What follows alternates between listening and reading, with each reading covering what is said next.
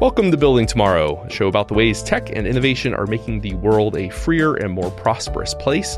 Today we venture into the final frontier, space.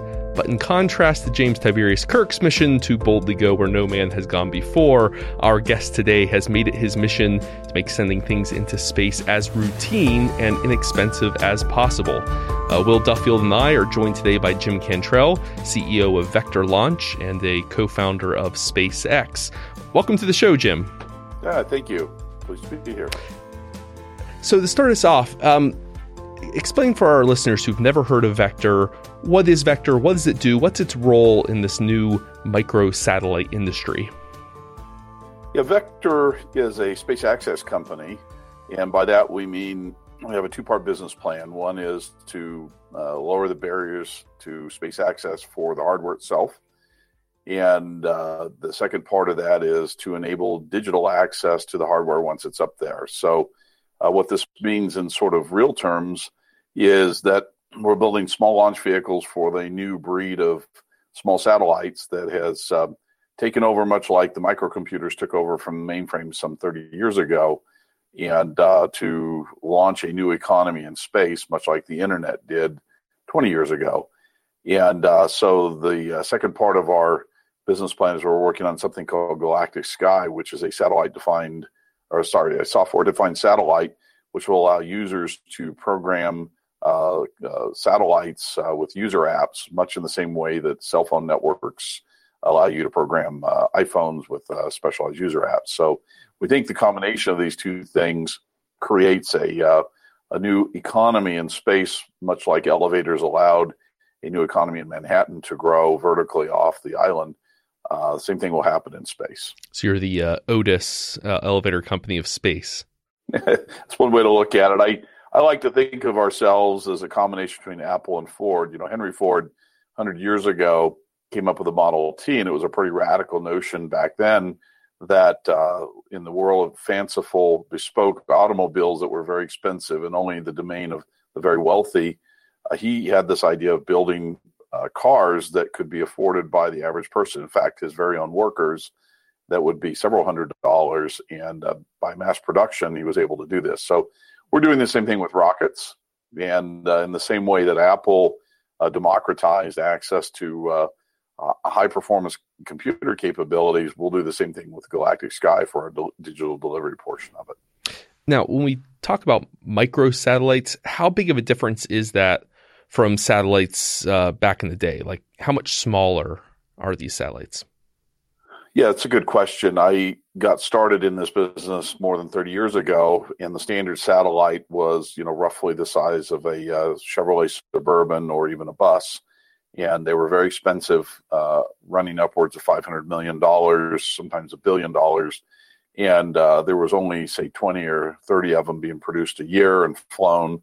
So it was a mostly government-dominated industry, kind of like the early days of the mainframes were large corporations and universities and governments that owned them.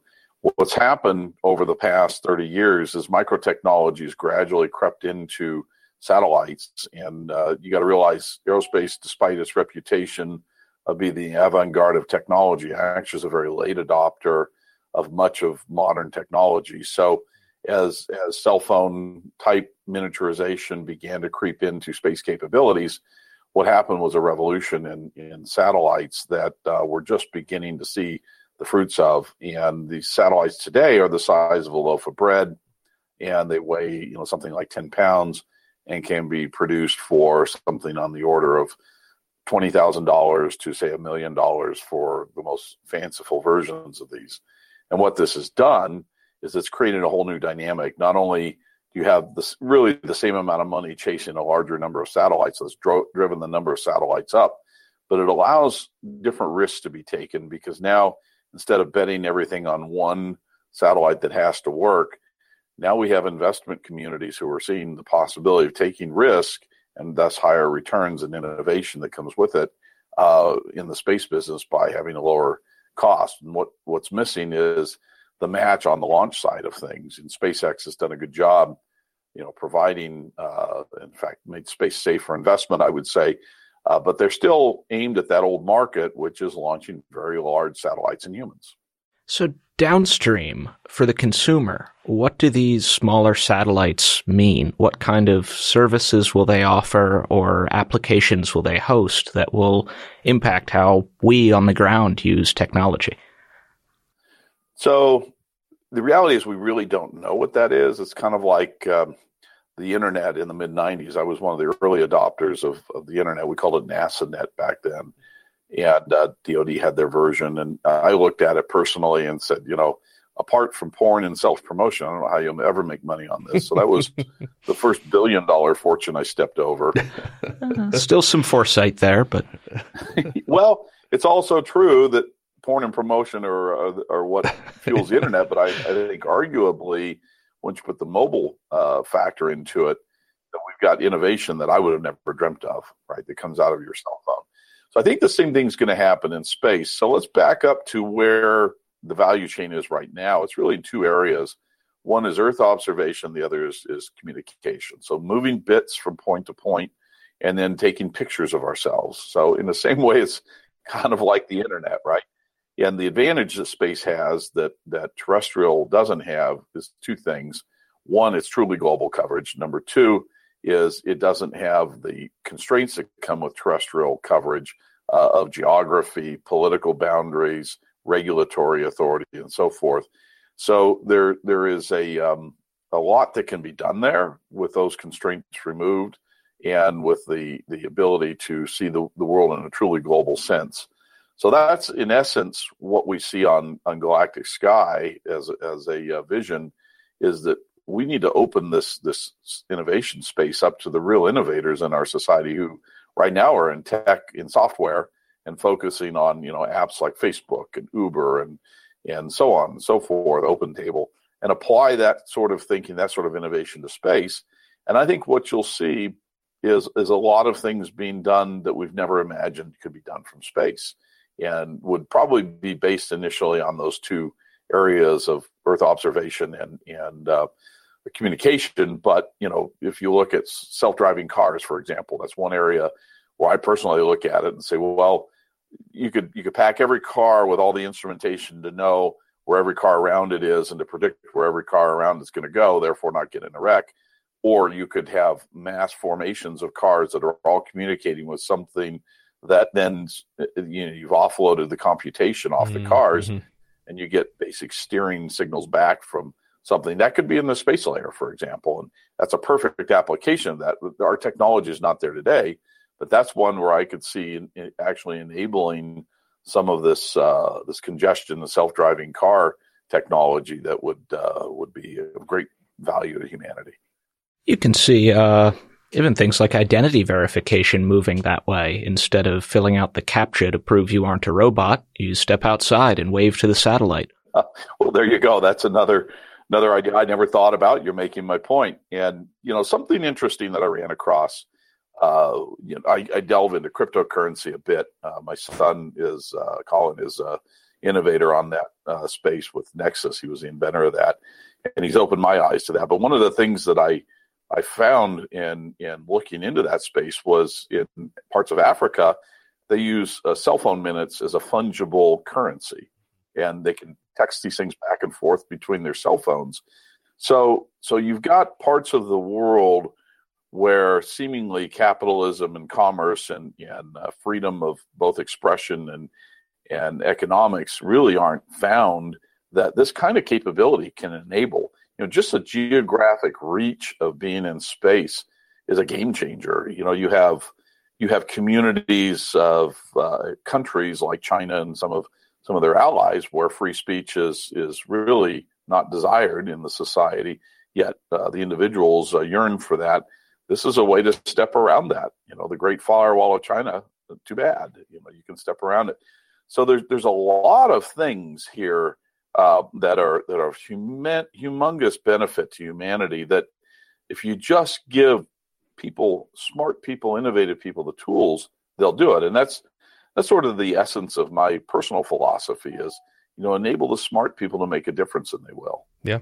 No, that's actually impressive and compelling vision.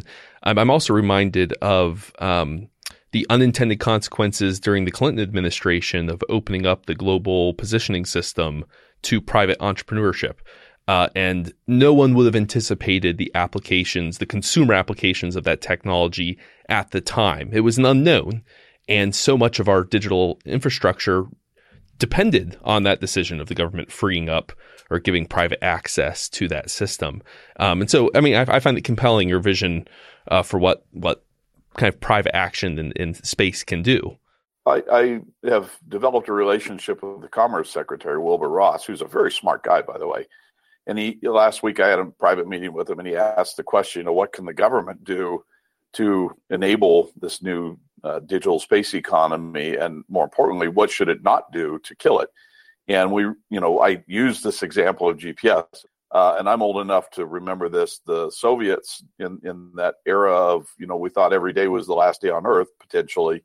The Soviets shot down a Korean airliner that is straight out of its intended path and over Kamchatka airspace. And they sent a MiG up and shot it down full of, 400 passengers, including several U.S. congressmen. And that literally nearly ignited a war. So the decision was made to use this GPS infrastructure, which was originally Navstar, started under the Carter administration to allow Navy ships at sea to better navigate under cloudy conditions, so on. And as this evolved, it became a weapons targeting system. But what we really found was it became a really necessary infrastructure for navigation worldwide. And as you point out, we did not see the consequences of being able to call up an Uber, a personal car that somebody's acting as a taxi driver, to show up where you're standing, pick you up, and take you to where you go. And all of those things, the first GPS boxes were gigantic things that would barely fit on my desk. And now I've got one in every telephone I have. And Lord knows I probably have it in other things I didn't know I had it in. And what a difference that's made. And that is really the partnership that I think the government and private enterprise needs to have. It's like roads. If we didn't have roads, this economy would suck. I spent a lot of time in the former Soviet Union, and that's the one thing I realized about that country was they had no infrastructure to move their products from point A to point B, and there were literally no roads in the country, and there are a lot of reasons for that. But there is a proper role for the government in all of this, and in our future, it ends up probably being helping with space traffic control, and not being the traffic cop, not being like we're going to go have wars all over the world to bring peace and democracy, but rather providing an infrastructure like GPS that says, hey, look, this is something of value to everybody, and not just U.S. citizens, but everybody in the world. Has there been tension? I mean, you represent a new wave of private space innovation, investment in space by the private sector. And you're talking about your relationship with Wilbur Ross. I know you've been in DC recently to do some talking about things like space debris and the like. Is that relationship warm with NASA as well, or do they see this as you and other commercialized space ventures stepping on their territory? What's that relationship been like for you guys? Well, that's a fascinating question, and I think the answer is even more fascinating. So, the government's not a single monolithic face, as you probably well know. And our relationship with the Defense Department, which I have my differences with, okay? I'm very much a patriot, but some things I'm just not on board with that they're doing, particularly the intelligence agencies. And don't get me started on the FBI. But, we find a middle ground there because we're producing a commercial product. And it, in fact, is much more efficiently done with private capital than it would be with public capital in the public system. Because as I point out to people, and they don't like to hear this, that the Defense Department really runs on a Soviet economic system. They have a 5-year plan. They determine what the products are, how they're developed, the timeline they're developed on, then they get to pick the winners and the losers. And if that's not the Soviet economic system that we all fought, many of us nearly to death to defeat, I don't know what is. So that's the great irony. Now, if you go over to NASA, it's a different deal. And I'm personal friends with the NASA administrator, Jim Bridenstine. He's a good guy, former congressman, a big fan of commercial. But on the other hand, NASA, I view, and I've worked with these guys for many years, so I love NASA. For anybody in the audience that's from NASA, I love you guys. But what I'm going to say is the truth. NASA has primarily become a jobs program, not a technology shop. And when you look at Space Launch System, which is referred to in some circles as the rocket to nowhere, that is all about jobs in Alabama. And I'm sorry that upsets people, but that's the truth. And you and I get our pockets rated to pay for that. So there are a lot of good people at NASA. There's a lot of people there that don't necessarily like that this is what NASA's become. And there's a lot of good technology that comes out of NASA. Arguably, solar system exploration is NASA's crown jewel. And that's where I spent most of my time with NASA, is helping either on source selection and so on. So what we see is sort of a multi-face out of NASA response to what Vector's doing. In some corners, you see them feeling threatened that, yes, we are stepping on their toes, that we're doing something that we trivialize as kind of the implication of their criticisms. Yes, building rockets is very hard. I will tell you, it's very, very hard. But it isn't the government's not the only people that can do this. There's nothing about being a government that says, government, you have to work for a government to build a rocket. That's nonsense. I mean, SpaceX proved that otherwise. In the early days of SpaceX, we had a really psychopathic response of hate and love by NASA to SpaceX. And there were many people that, Elon was not a popular guy in the early days. I will tell you that.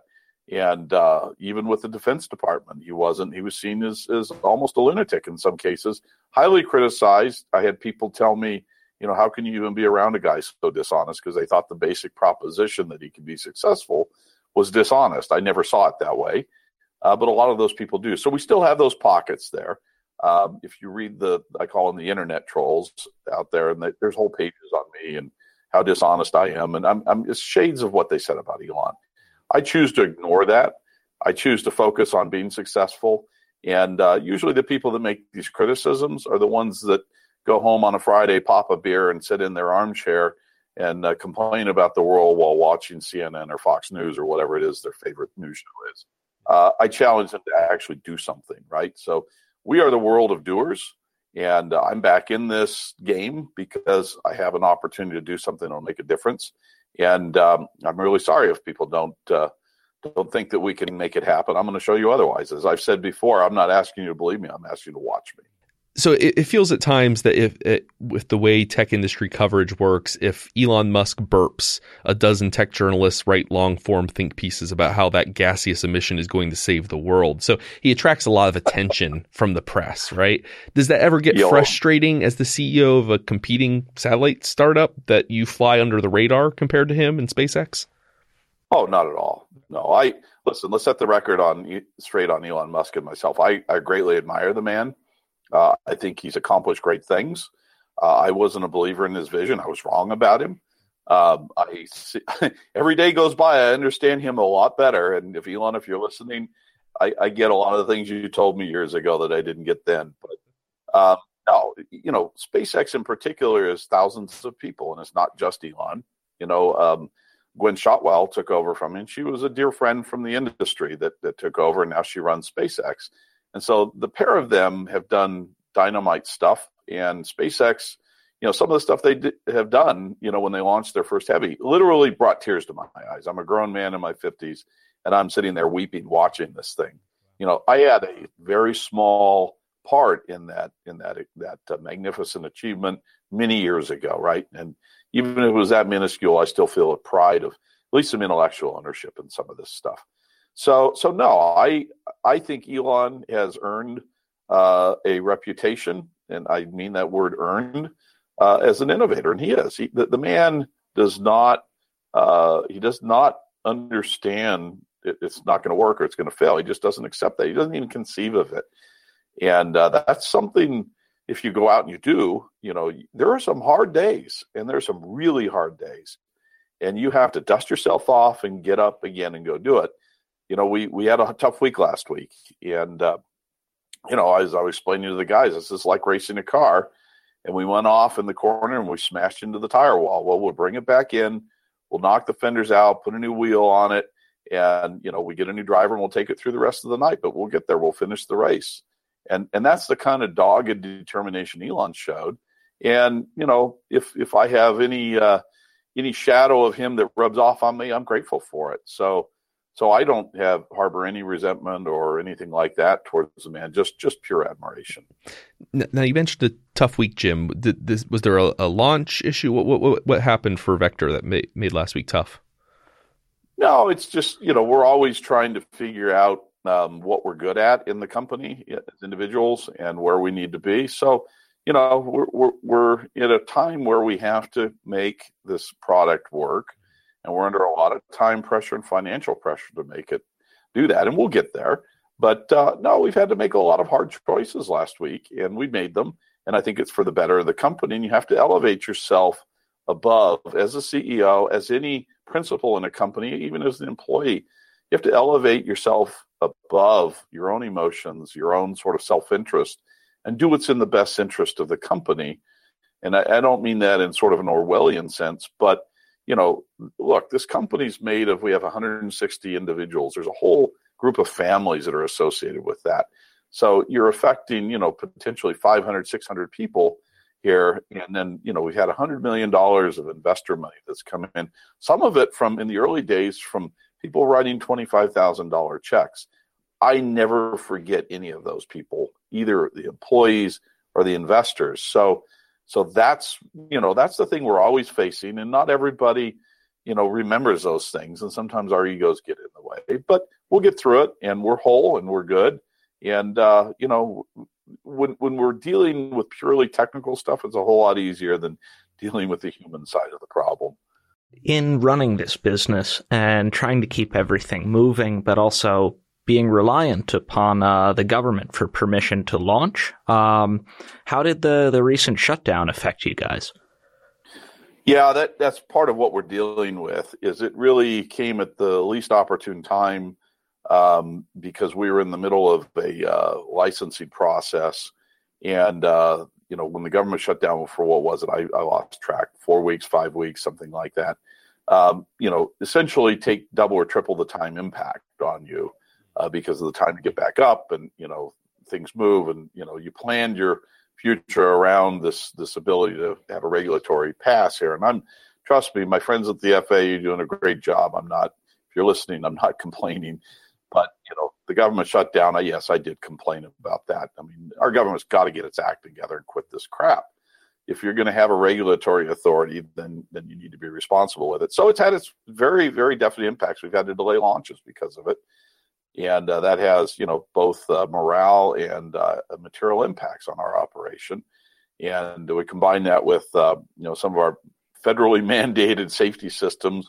Those vendors also were late in delivering. And so this moved us into a time when the range was no longer available, again, because of the federal government.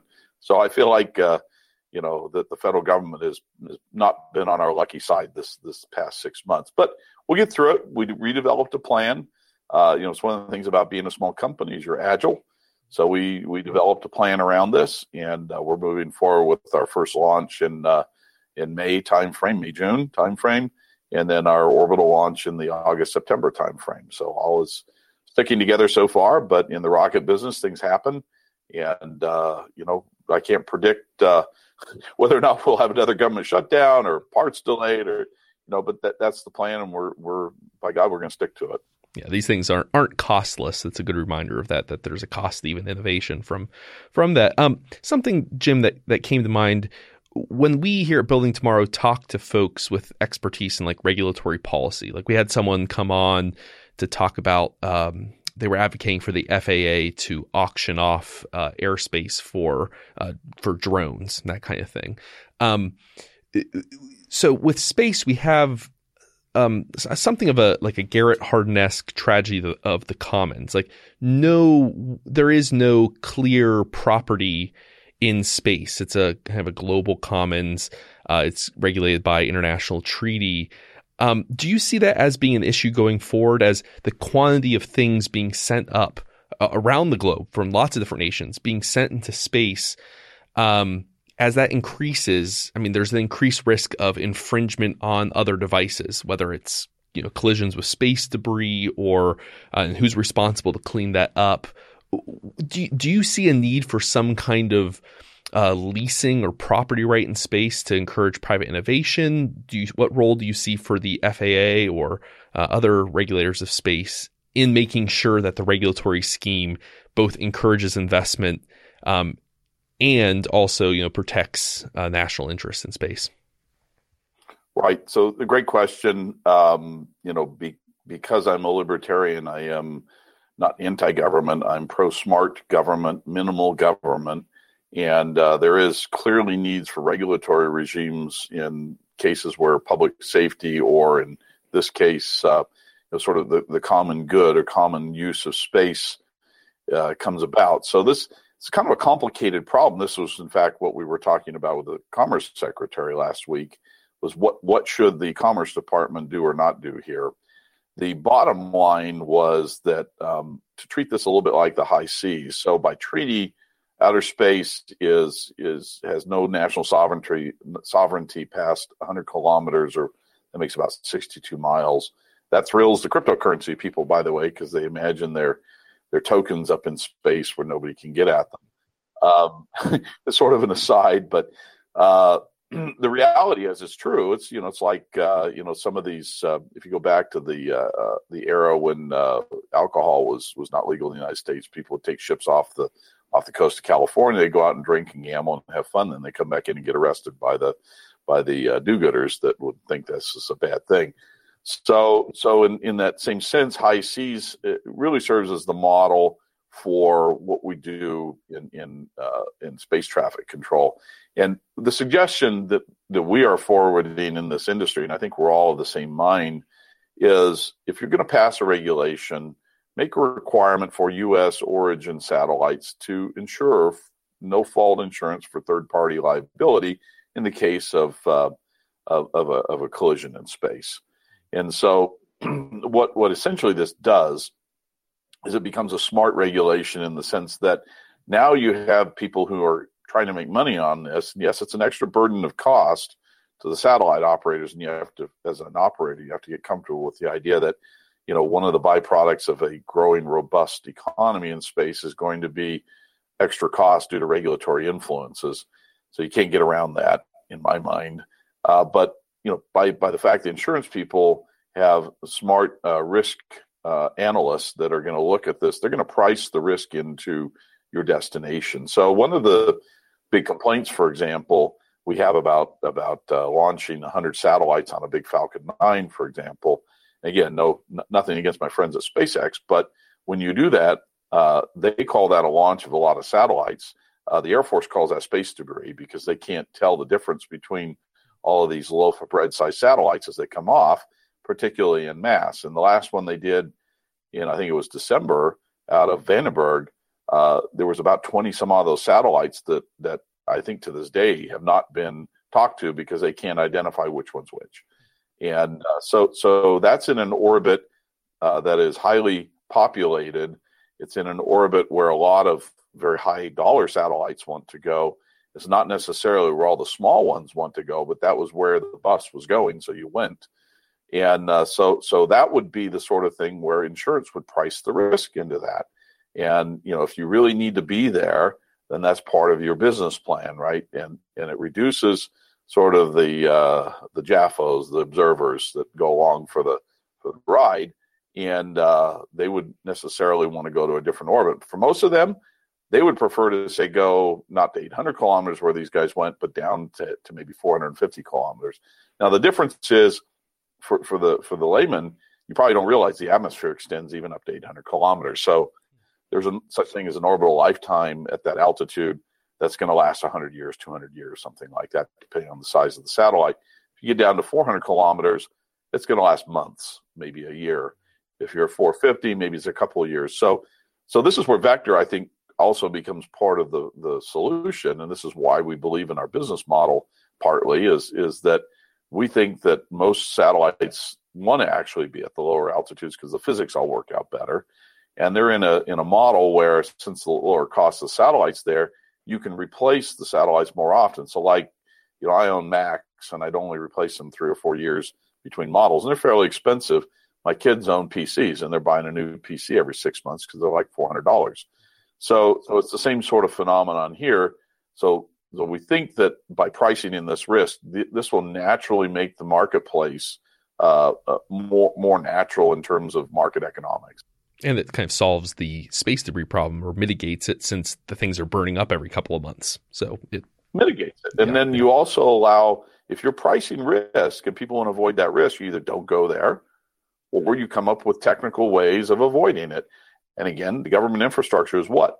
They have, since they're looking for errant nuclear weapons heading towards the United States, which I'm all for them doing, then, they're also looking at stuff in space.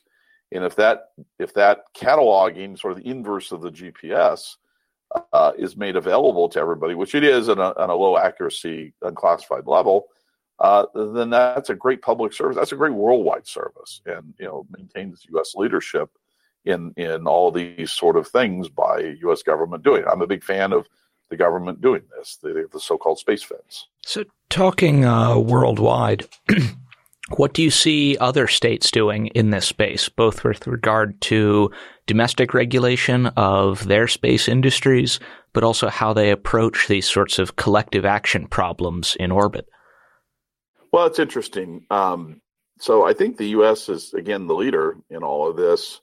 It's pretty clearly we're the leader in space right now. It's the one thing in our economy that we do better than anybody in the world.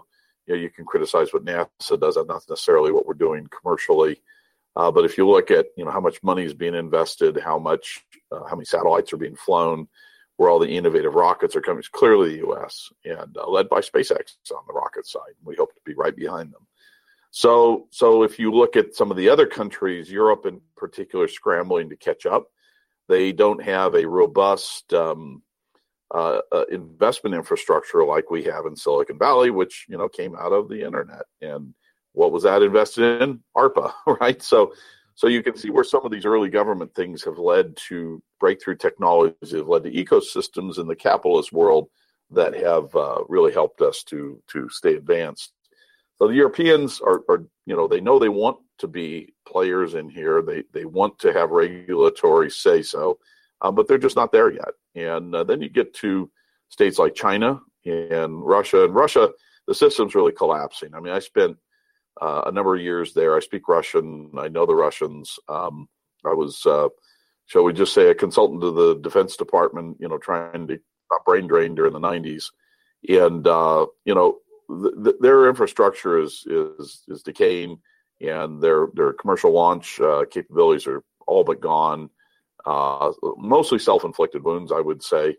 Terribly capable people, terribly capable companies, but within a system that I would say is still very much oligarch, although it's different oligarchs than there were 15 years ago. And then you go to China, which is again mirrors our own sort of defense idea, and they have commercial capabilities, but they're really state-funded commercial capabilities. So they're kind of like Sweden's model in a way. Sweden's actually not socialist in my mind. I know that's a controversial statement because common wisdom says that they are socialist. But, for example, their Swedish Space Corporation is their NASA, and that's a private corporation that's owned by the government. And really an interesting, unique model. And they just have a philosophy that this is something that they want the government to have ultimate control over, but to let market economics actually make the best use of their very limited funds. And it works very well. And we like those guys and talk to them. China has done somewhat of the same thing, and they pick and choose the winners of who's going to do these by, some other political sort of selection process. So we find them really being one of our bigger competitors, but their business practices as well as sort of the infrastructure within the country really limits that. And I think America can be very competitive against these sort of things if we continue to take the lead. And I intend to be the tip of that spear, frankly. Now, Jim, you spent some time, from what I understand, working both for the U.S. Department of Defense. You've done some work with the Russians in the 90s, as you mentioned. Here at Cato, we're very broadly kind of skeptical of war, generally anti-war. And this leads us to a question for you about the proposed Space Force that Trump just signed in the executive order to plan for the creation of this new branch of the military. So as someone who has both like Defense Department experience, space investment experience in multiple countries, like do you have any concerns or reservations about this shift towards militarization in space? Or do you see it as a needed and necessary push? I am late in my life. I was early on a fire-breathing Republican, Reagan voting Republican, and I won't say I was pro-war, but I was a lot more tolerant of the idea. I've since seen the human cost, with my son's friends, and it's terrible. And a war in space is much the same thing. It's something that nobody benefits from, much like a nuclear war. That even if there's a few exchanges, I was just reading about Chernobyl, and I remember when that happened in '86, and I remember the radiation clouds going around. I mean, that accident affected everybody on Earth, some more than others. And space warfare would be the same. And so what we have to do is everything we can to prevent that from happening. So you have to stand back and ask yourself, why would somebody want to blow somebody else's stuff up in space? Apart from being an ex-spouse or something like that, this is a strategic nation state kind of thing. It's not the War of the Roses. And so, it comes down to the asymmetric advantage that space capabilities give a war-fighting nation. So if you look at Saddam Hussein in the first Gulf War, because he had no space imagery capability, and trust me, he tried to buy it from Spot-Image in Toulouse, where I was living at the time. He had no idea that Schwarzkopf was amassing troops where they were. He thought they were coming in from Kuwait. And so just a simple imagery capability lost the war for Saddam. And so people that are professional military folks understand this, and it's a very sophisticated capability we have today compared to 30 years ago, 20 years ago. But it's increasingly sophisticated. So what's ironic is as commercial, the sort of things I'm talking about becomes a bigger and bigger part of the Pentagon's acquisition strategy and reliance on commercial communications. Those commercial assets are now seen as legitimate targets of war. So if, just to pick a country, if China decided to invade Taiwan, one of the things they clearly would do would be to threaten the U.S. space assets, not to actually hit them, but to say, look, you're either going to stand back and let Taiwan go down, or we're going to take out, several $1 billion of your space assets, and you won't be able to stop us once we've done that.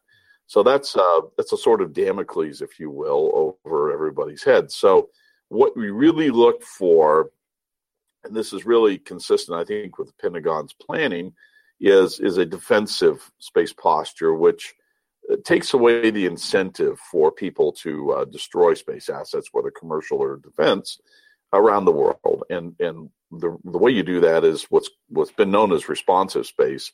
And believe it or not, I've been involved in this discussion for 30 plus years. We used to call them pop-up sets, things you could put up rapidly to replace things that were taken away. This changes the calculus, if this capability exists, of an adversary and looking at, I'm gonna take out a U.S. satellite, and we know that they've got a response for this. But if it's if it's severe enough, that benefit better be very high of taking out somebody else's satellite. So what you want is a responsive launch capability, and guess what? Vector actually is that.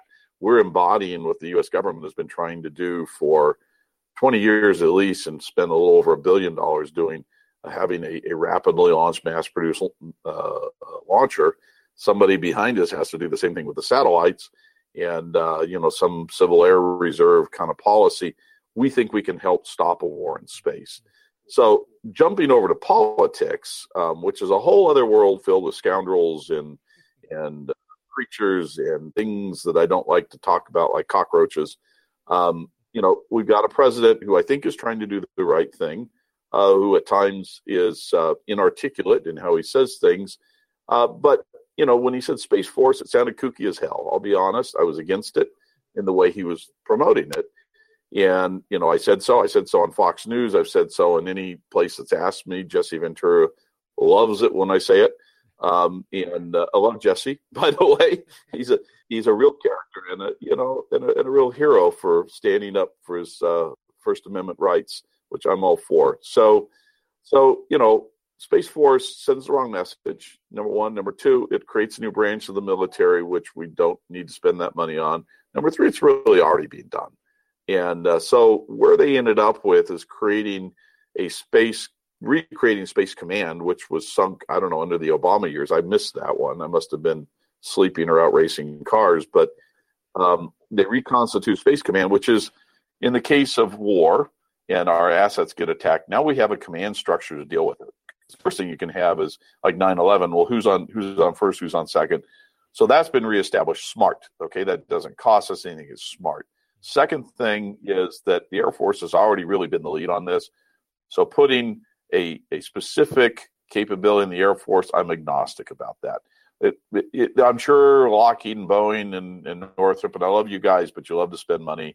I'm sure the lobbyists had something to do with this. But on the other hand, fine. It's a nice, happy medium ground. So I call this Trump's obvious first encounter with the military-industrial complex and all its lobbyists.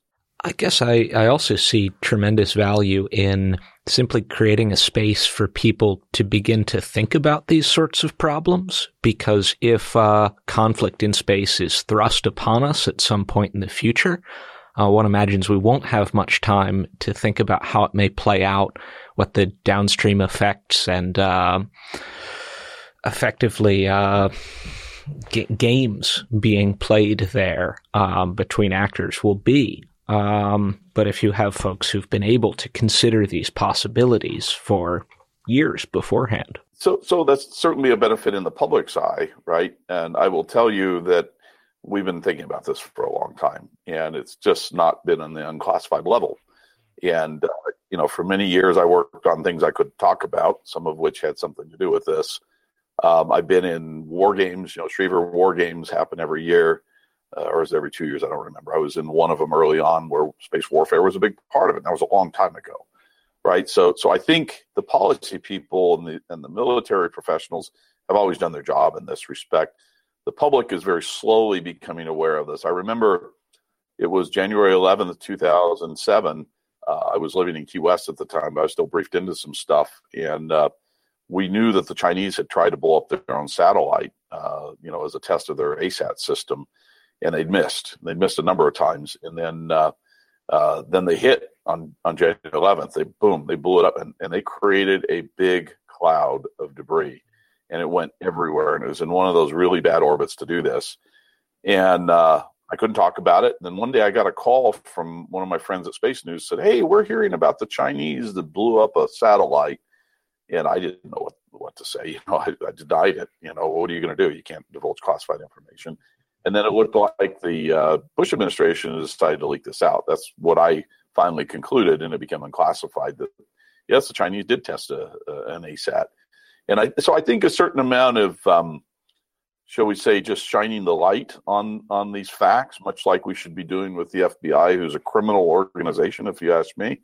We should be shining a light on all of this sort of corruption and what the international community, some of these countries actually have as war plans, because it's counter to us as humans to do this. And I think the U.S. government's right to bring a spotlight on this.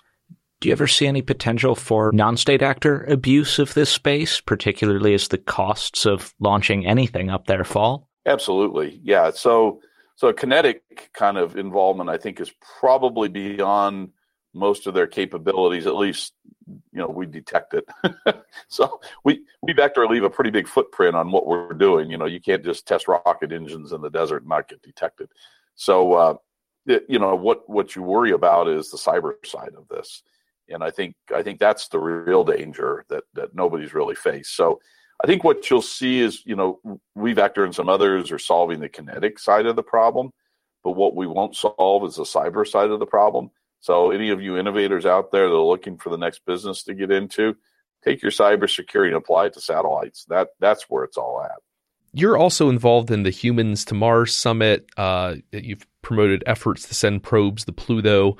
It does feel like a lot of vector-specific application, and here it makes sense as a private sector investment opportunity. You can imagine the profits of near Earth orbit commercial applications of satellites. with these like Mars and Pluto type missions, is there a hard-headed use case for those efforts? If not, like how do you convince investors to pour millions into those kinds of operations? And if that's hard to do, is that where the state in space is still needed? You need state efforts to, since there are no profits for these broad, or at least not short-term profits for these farther space missions. So maybe you can wed so Vector's it is a profit-seeking, use of capitalist innovation. How do you pivot from that to things that are not kind of profit-based ventures?